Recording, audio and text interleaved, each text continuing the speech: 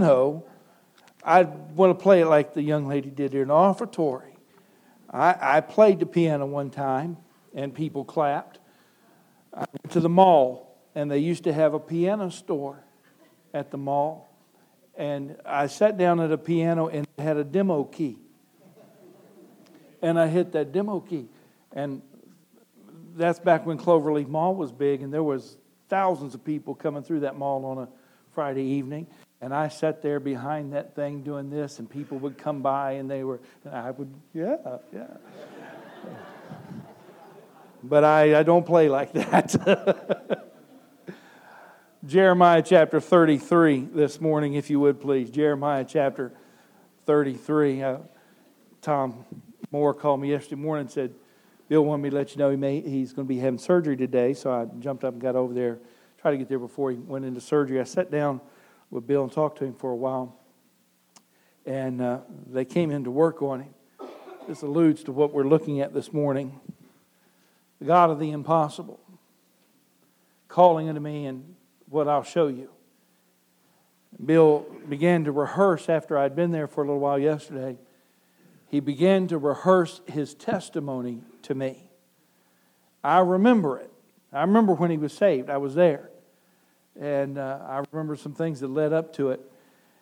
Lady came in and she was going to be doing an EKG and I think an ultrasound or something. And she came in and she was putting the stickers on him for it. And I was about ready to leave. I said, Bill, I'll step out while they work on you. He said, no, you can stay in here. I said, well, okay. So I stayed and they got him all hooked up. They're running an EKG and Bill is giving me his testimony. But he really isn't giving me his testimony. He's giving that nurse his testimony. And Bill said, preacher, I want you to know the thing that, and we had talked about your anniversary, and I'll tell you this because he's not here. He said, preacher, this is a bad anniversary because I can't get out and do anything. And so it bothers him. But he said, the thing that has changed my life more than any other event in world history was the day I met Jesus Christ. And then he goes into his testimony. And she had to stay and listen. And then at the end of it, he asked her what the EKG said. I looked across and I could see the little jiggly lines and what it did. But Bill, when he testifies, has the tendency to, let's say, get excited. So I really want to know if that was a true EKG or not. But Bill was rehearsing for about 10 or 15 minutes with me the goodness of God. And he didn't remember me being, in fact, I was in a position I couldn't get to where he was when he went in 7 weeks ago, and it was later. He was already in surgery by the time I was able to get there. But I remember the things that led up to that evening. And he said yesterday, he said, you know, the doctors told me that I was minutes away from, and I don't know that the doctors told him this. He said, they told me I was minutes away from meeting Jesus. I just think they simply said you were minutes away from dying. Bill said, well, death is just me meeting Jesus. I was minutes away from meeting Jesus. And you know, I look at all that has happened with him, and we have seen in the last 7 weeks, though they've been difficult for him, we have seen that we serve a great God who controls all things. And even in the bad times, even in the struggles, and in the difficult hours, He's the God of the impossible. Ed Hibbard was told after they were getting ready to release him from the hospital, what has happened in your heart is a widowmaker. You are a miracle. You were moments away. Listen, it was so close, and Kevin can correct me if I'm wrong on this, but this is what he told me. When they went to do the catheterization, you know, where they go into your thigh and put the camera up into your heart and all that stuff, they gave him no sedation and no painkiller. They said, we have to get in now. And he said, go ahead. Listen, he's a man.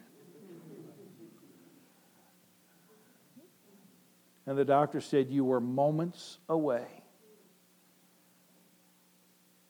We serve, listen, if you're saved today, You are saved by the God of the impossible. We're so accustomed in our lives to just talking about God. Well, God this and God that. I think we fail to see sometimes that He is the God of the impossible. Now, I want us to stand together and read in Jeremiah chapter 33. We'll read 3 verses, we'll be seated, and then we'll go back to chapter 32. We have to get the picture around the whole. Jeremiah chapter 33, and beginning in verse number 1. Moreover, the word of the Lord came unto Jeremiah the second time. Ponder that for a moment.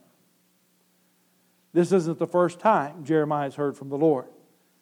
The word of the Lord came to Jeremiah the second time, while he was yet shut up in the court of the prison. Mark where he was.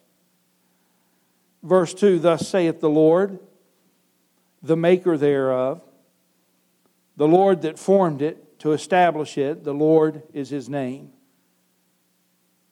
Call unto me, and I will answer thee, and show thee great and mighty things which thou knowest not. Pray with us, please. Father, show us yourself this morning through the prophet Jeremiah. May the words be spoken clearly.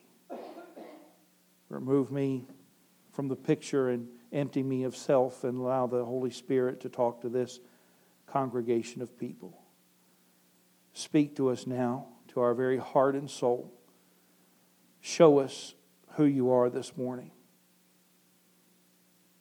If there's one here who is unsaved, show them yourself as the Savior.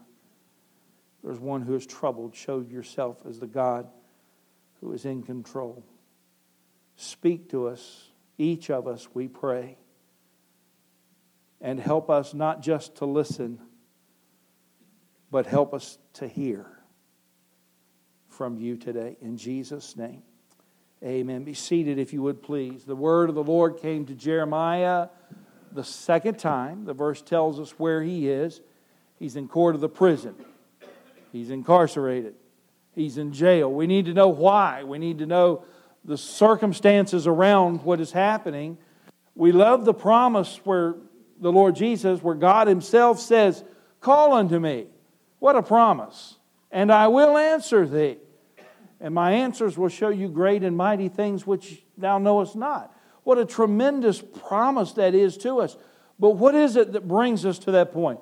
Turn back a page or so in your Bible, if you would, to the book of Jeremiah chapter 32. Chapter 32, and find your place in verse number 16. Now when I had delivered the evidence of the purchase unto Baruch, the son of Uriah, I prayed unto the Lord, saying, Ah, Lord God, behold, Thou hast made the heaven and the earth by Thy great power, and stretched out arm, and there is nothing too hard for Thee. Thou showest loving kindness unto thousands, and recompensest the iniquity of the fathers into the bosom of their children after them. The great, the mighty God, the Lord of hosts is His name, great in counsel, mighty in work. For Thine eyes are open upon all the ways of the sons of men, to give every one according to his ways and according to the fruit of his doings, which has set signs and wonders in the land of Egypt, even unto this day, and in Israel and among other men, and has made Thee a name as at this day, and has brought forth Thy people Israel out of the land of Egypt with signs and with wonders and with a strong hand and a stretched out arm and with great terror, and hath given them this land which Thou didst swear unto their fathers to give them, a land flowing with milk and honey. They came in, possessed it, but they obeyed not Thy voice, neither walked in Thy law. They have done nothing of all that Thou commandest them to do. Therefore Thou hast caused all this evil to come upon us. I said last week, gave you some illustration of someone that said that all of these judgment messages and the Bible talking about judgment and God's judgment. And God is a God that is a judge, and He does so out of love. You cannot claim, Jeremiah chapter 33 and verse 3, that God's going to answer our prayer and show us great and mighty things and live as in verse 23 of this chapter. Israel lived like they wanted to live and did what they wanted to do and worshiped like they wanted to worship. And then when hard times came, they wanted Him to be God. Now verse 24, behold the mounts, they are come up into the city to take it. And the city is given into the hand of the Chaldeans that fight against it because of the sword and of the famine and the pestilence. And what thou hast spoken is come to pass, and behold, thou seest it. Verse 25, and thou hast said unto me, O Lord God, buy thee a field for money and take witness, for the city is given into the hand of the Chaldeans. Now get the picture, all right? We've got to, before we can claim chapter 33 and verse 3, we've got to get the full picture of what's happening.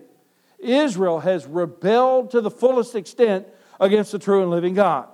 God has said, all right, I told you if you, then I, and you haven't, so I won't. They're being taken into captivity. They've undergone famine and sword and pestilence and all of these things. And now Jeremiah he's in prison. And to get ahead of myself a little bit, he's in prison because he was preaching the word of truth. God had given him a message to speak, and the authorities didn't like the word of God. And so they took it out on Jeremiah, and he's put in prison.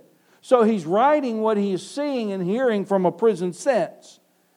And I want you to notice what he says, the instruction that is given to him as a prisoner. Buy thee the field for money and take witness, for the city is given into the hand of the Chaldeans. Now let me ask you, does this make sense to you? For a man who is imprisoned right now, and for a country that is being overtaken, let me ask you this. Are you going to invest your money in land? Best I can think this morning, it would be like us saying, would you like to invest in buying land in the city of Baghdad?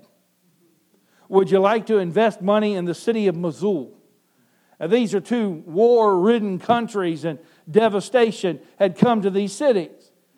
And God says to Jeremiah, I want you to buy land. Why would you buy land? I shared with you a few weeks ago about in 1959 to 1962, somewhere in there. It was a brainchild of someone to build Interstate 295 around Richmond. And a gentleman that lives in Hanover County heard of what was happening, and he began to buy land. It didn't matter if it was dry land or swamp land or what it was, but anything along the path. Now, did he buy it because he wanted land next to an interstate? No. He was an investor. And he bought the land knowing that one day something's going to happen.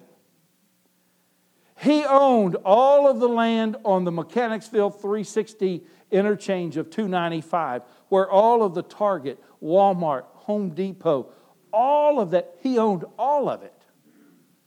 All of that behind it, over back toward the area where Barbara Adams lived. His sister bought those fields across from the road where you are, back toward 295. Why did they put their money into those things? Because they were planning, one day there's going to be value there. God says to him, I want you to buy land here. One day your investment is one day something different is going to happen. Now, Jeremiah was writing this against the backdrop of evil. The people, we've looked at what he said about the character of God and the person of God. He's exalted God. He's glorified God. Now, in chapter 32, verse 30 through 35, he is talking about the people. For the children of Israel, the children of Judah, have only done evil before me from their youth.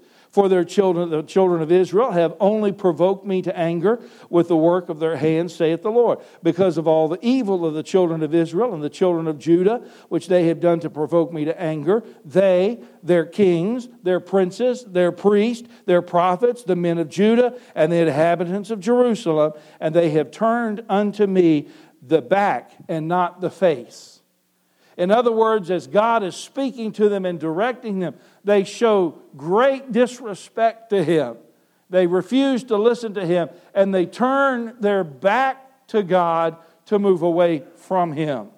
Verse 34, but they set their admonition in those house, abomination in the house which is called by the name to defile it. And they built the high places of Baal, which are in the valley of the son of Hinnom, to cause their sons and daughters to pass through the fire of Molech, which I commanded them not. Neither came into my mind that they should do this abomination to cause Judah to sin. They have gone far beyond what you could ever imagine in sin. Now, because of this sin, God is bringing them judgment. He's bringing judgment upon the people. Let me say this for every one of us that are here this morning. But if you're a person that says, I don't like all the talk in the Bible about judgment. Why does God judge people? He judges people because He's a God of love. And He refuses to let us go our way because of His love for us. The words of Jeremiah offer the same comfort to our hearts today as God speaks to us. I want you to notice in chapter 32, verse 17 through 22. Let's look at Jeremiah's confidence for a moment. Why is he confident? Jeremiah presents the evidence that he's collected about God and shows Him to be the God of the impossible. He speaks in verse 17 through 22 of the mighty God and who God is. Verse number 17, he talks about Him being the God of creation, the work of His hands. His creation declares Him to be the God of the impossible. If He can make everything out of nothing, then I think today that you and I can trust Him to take care of us, don't you? A God of creation. Notice also verse 18 through verse 20. His confidence is in a God of creation, but also a God in God's character. The language Jeremiah reminds us of who He is. Notice, if you would, in those verses, He is a God of grace. He's a God of love. He's a God of mercy. Jeremiah speaks of His provision. He's a God of miracles. He reflects back in history to the power of God and what God has done to bring Israel out of a place of slavery. A God of power. The God who moves heaven and earth and suspends the very laws of nature. Well, preacher, what are you talking about? Suspends the law of nature. You read in the Old Testament where the man of God asked for extra hours and God commanded the sun to set still. You remember back in the Old Testament where the nation of Israel was leaving Egypt and God spoke to nature and the water stopped. And the people walked over in the marsh and the swamp. No. Dry ground. God suspended the laws of nature. God suspended the laws of nature when Abraham and Sarah laughed. At our age, not only was I barren when I was able to bear children, now it's humanly impossible at our age. And God suspended the laws of nature.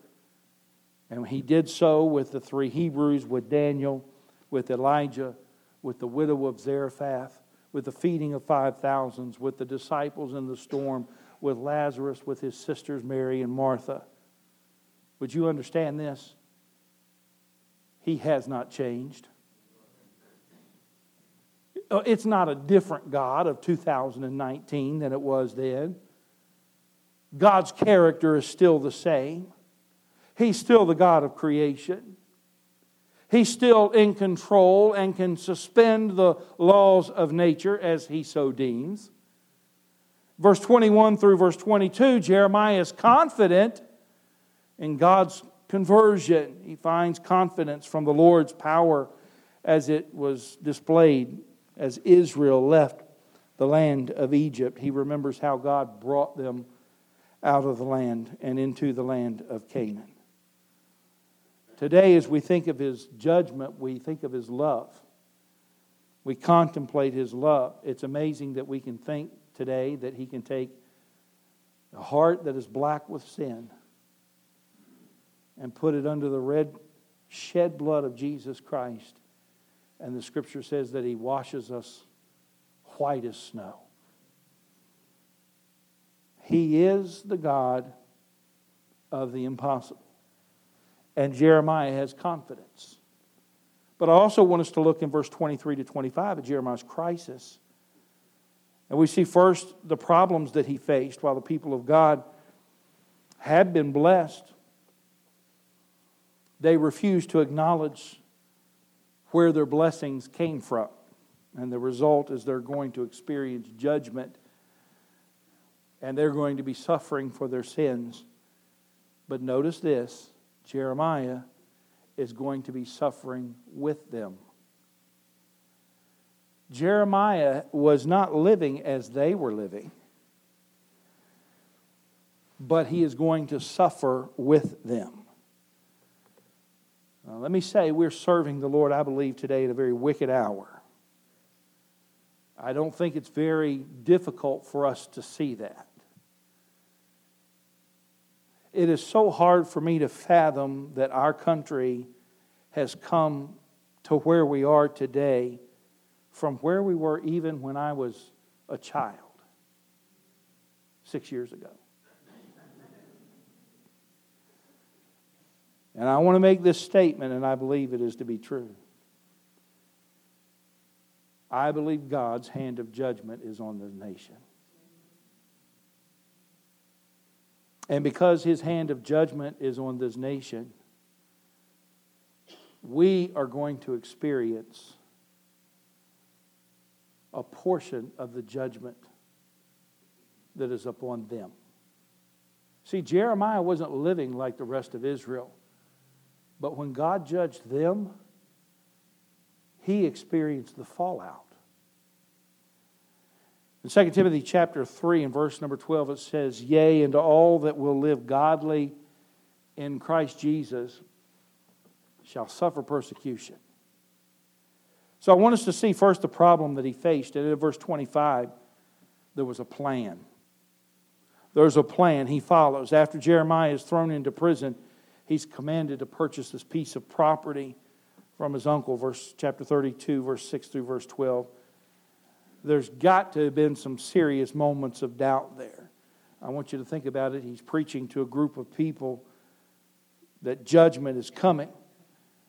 That's not an easy message. He's preaching a message that God had given him, a word that God had given him, and he's just the newspaper boy. He's just delivering it. And he's telling them that it's about to be destroyed and all the people would be taken away into Babylon as slaves. But here's the plan. God says, I want you to buy this piece of property, this piece of land. He's buying a piece of property that in his mind, he's buying a piece of land in his mind that he thought he would probably never see or never use. But God's plan was not to leave Israel enslaved. God's plan for Israel was not to keep them under the thumb of the Babylonian Empire or the Chaldean Empire. And God's judgment upon people is not to destroy them and to enslave them, but to bring them to a place that they will turn to Him.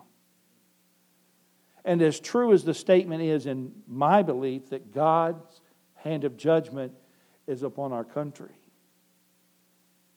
His hand of judgment is there because He still loves us.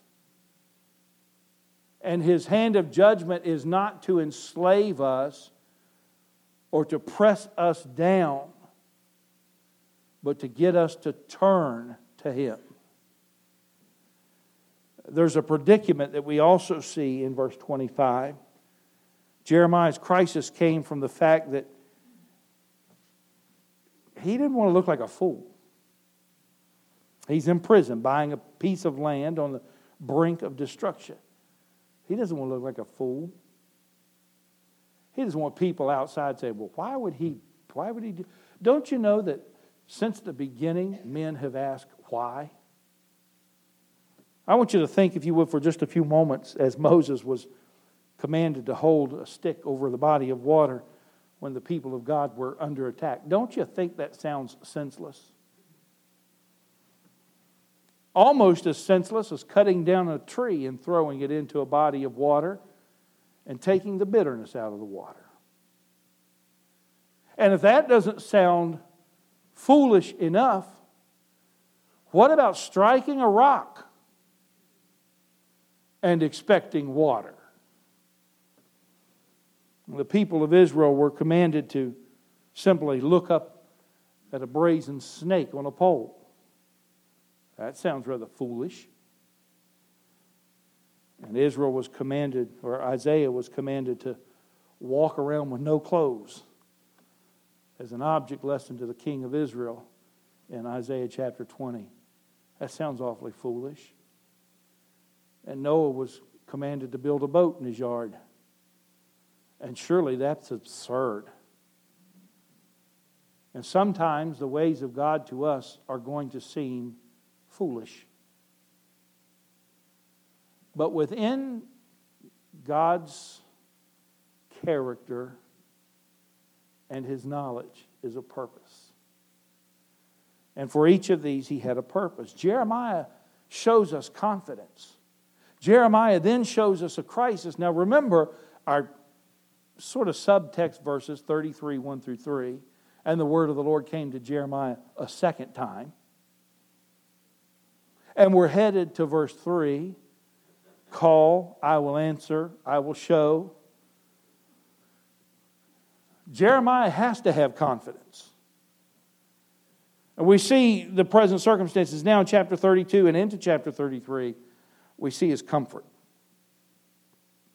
He's comforted by God's power. God tells Jeremiah that he indeed was going to bring judgment upon Israel for their sins in an effort to turn them around and bring them back and find His way with them. And verse number 27 uses this phrase. He says, the God of all flesh.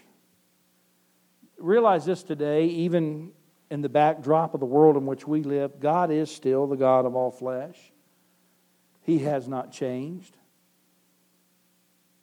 He's the same God He was at the beginning, who He is now, and who He will be in the future. In fact, I like the statement that He says, I change not. So there can be some expectation. Jeremiah was comforted. Here he is in prison. Now listen, it's one thing to be in prison for something you did.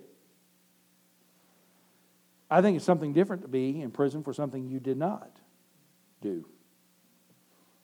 I watched a news story the other day on a fellow who now has served 29 years in prison for a crime that since day one he said, I did not commit.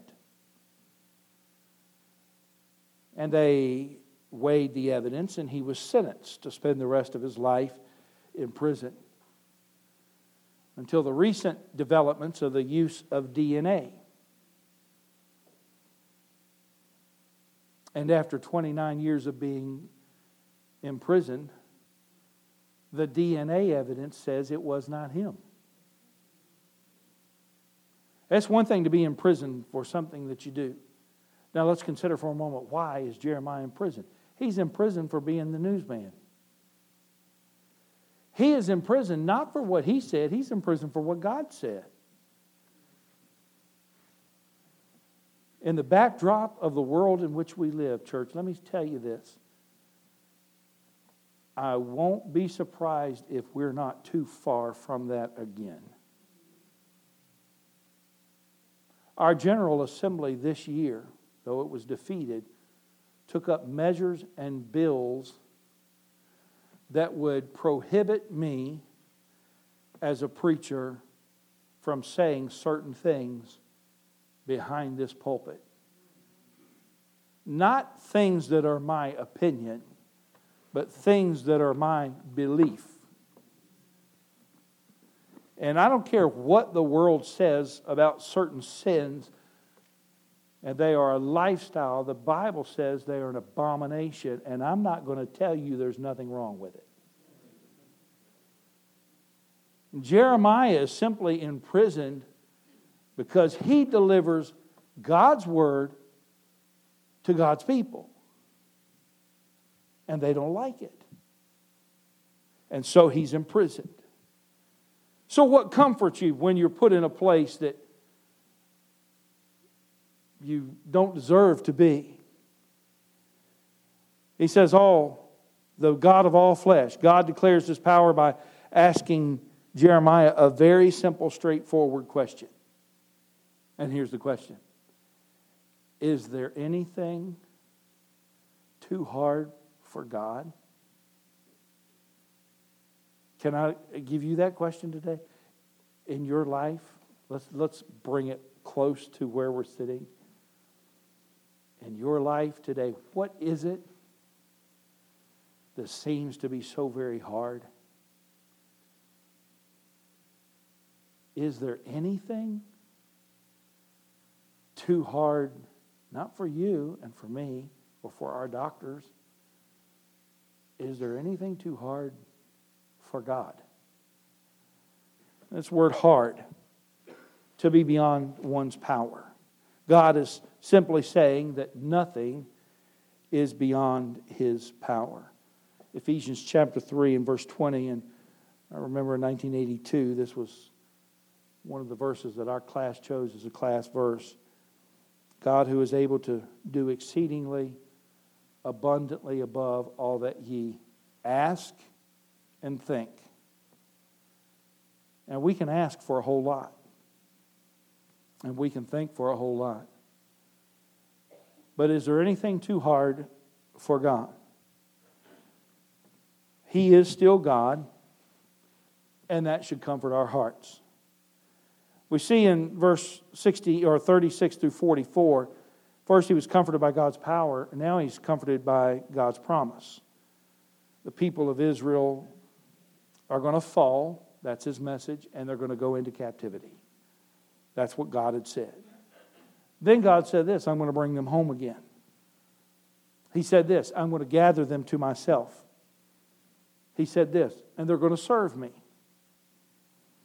And then He said this, and they're going to be my God, or I will be their God. And they will be my people. God's message is this, my judgment will bring purification. Now, I've given you the illustration before, and I'll briefly say it today. The process of purification is always painful. I got a splinter in my finger last week. I started trying to get it out. You know what I thought? That hurts.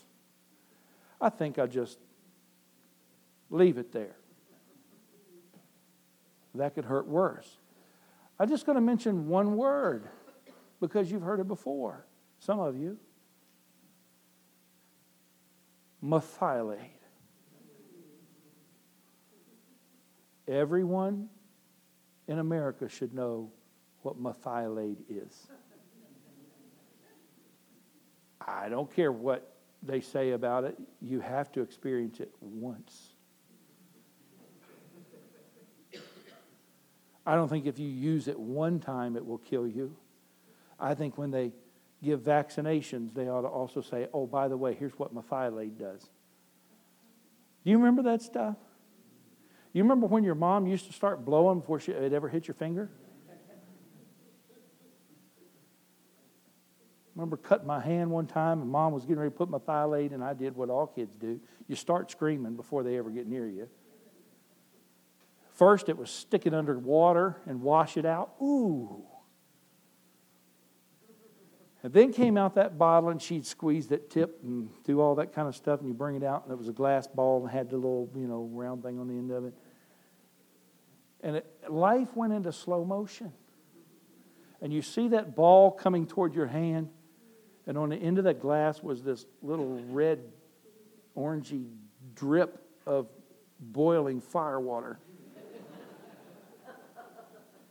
And it would come over your hand, and she would touch that little glass ball to your finger, and that stuff would run everywhere.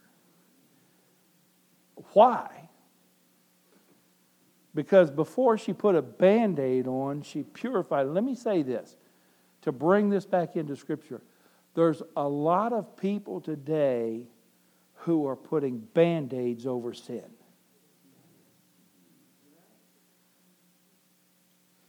When you take that Band-Aid off without it having been purified, your problems only get worse.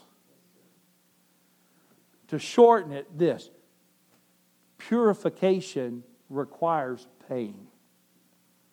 God's judgment is not meant because He hates Israel.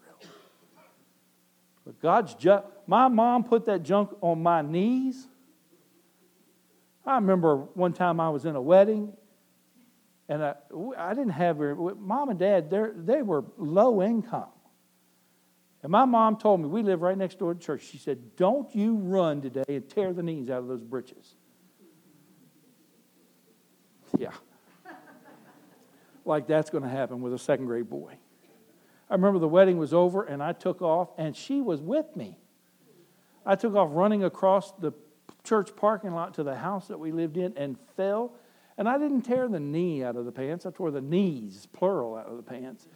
That was one of those Mathilde moments as well. She did it because she hated me. I had torn the knees out of those pants. I had disobeyed. Therefore, she wanted me to suffer. Do you think that for a moment?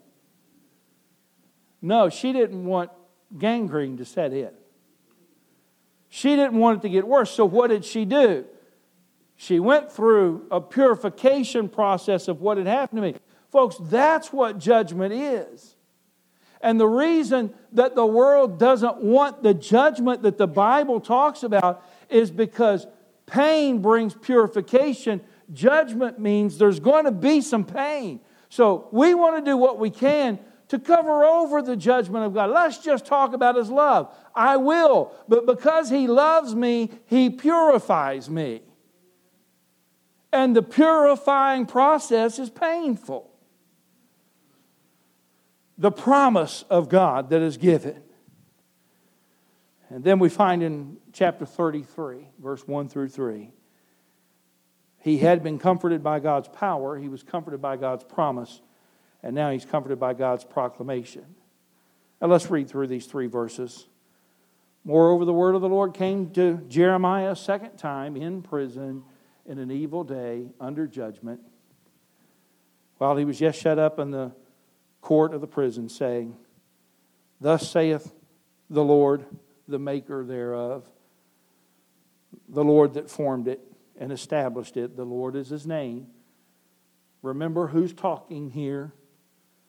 This isn't Jeremiah speaking. This is God speaking to Jeremiah. Call unto me from your prison. Call unto me from your judgment.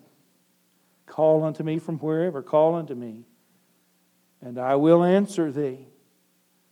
Maybe not just like you want. And sometimes God doesn't answer my prayer like I want. But He does answer. I will answer thee. And here's the promise. I will show thee great and mighty things which thou knowest not. Ask and it shall be given. Seek and ye shall find. Knock and it shall be opened unto you. I find it interesting, a few verses down from that in Matthew. It says, Or what man is there of you whom if his son ask bread will give him a stone? Or if he ask a fish will give him a serpent? If ye, then being evil, know how to give good gifts unto your children, how much more shall your heavenly Father which is in heaven give good things to them that ask Him? And then John says, and this is the confidence that we have in Him, that if we ask anything according to His will, He heareth us. I love Jeremiah chapter 33 and verse 3. I love the promise. But as we finish out this morning, I love the promise. But there's a lot of things surrounding that promise. And I find it interesting. I find it challenging. I find it revealing that this wonderful promise is hinged on a time of judgment. It's hinged on a man of God, Jeremiah, who is imprisoned, who's incarcerated for just simply delivering God's word. I find it interesting where Israel is. Oh, listen, we want to take Jeremiah 33:3 and run with it and say, well, after all, God promised this. Read the rest of the contract. Read the rest of the print. This is what God said He would do. But within the confines of His answering us and showing us great and mighty things, there are things that are put in our court, on our plate, at our table that we have to do. May God help us. As we started in the reading, may He help us to see the God of the impossible, the creator of everything out of nothing, the mighty God. Those names that we studied in December, the 5 names of God that Isaiah gives. God, help us to see who He is as the mighty God. And then may God help us today to see who we are. You see, Jeremiah writes about who God is, and then God says, yeah, but remember my people? They've turned from everything that I said. They won't listen to anything that I'm saying. While I'm talking, they turn their back on me. They walk away from. This is who we are. So we see who God is, then we see who we are. And then we see God's promise. I'm not doing this to you to hurt you. I'm not doing this to enslave you. I'm not doing it to kill you. I'm doing this to redeem you. I'm doing this to bring you back to me. And I will bring you back to me. And I will give you the land. And I will be your God. And you will serve me. The God of the impossible. Do you know Him today? Do you need Him today? Have you spoken with Him today? Have you praised Him today and thanked Him today? I'm becoming, every day of my life, I'm becoming more aware of how unthankful we are. I will show thee great and mighty things. Listen, I would like in my lifetime, I would like to see something great and mighty that only God can do. And man just has to shut his mouth and stand aside. How many of you today would like to see something like that? Would like to see God do something? To shut men up? That men would have to bow their knee before Him? Is there anything too hard for your God? Let's pray together. In a moment we'll have a verse of invitation. If you're here this morning and you don't know the Lord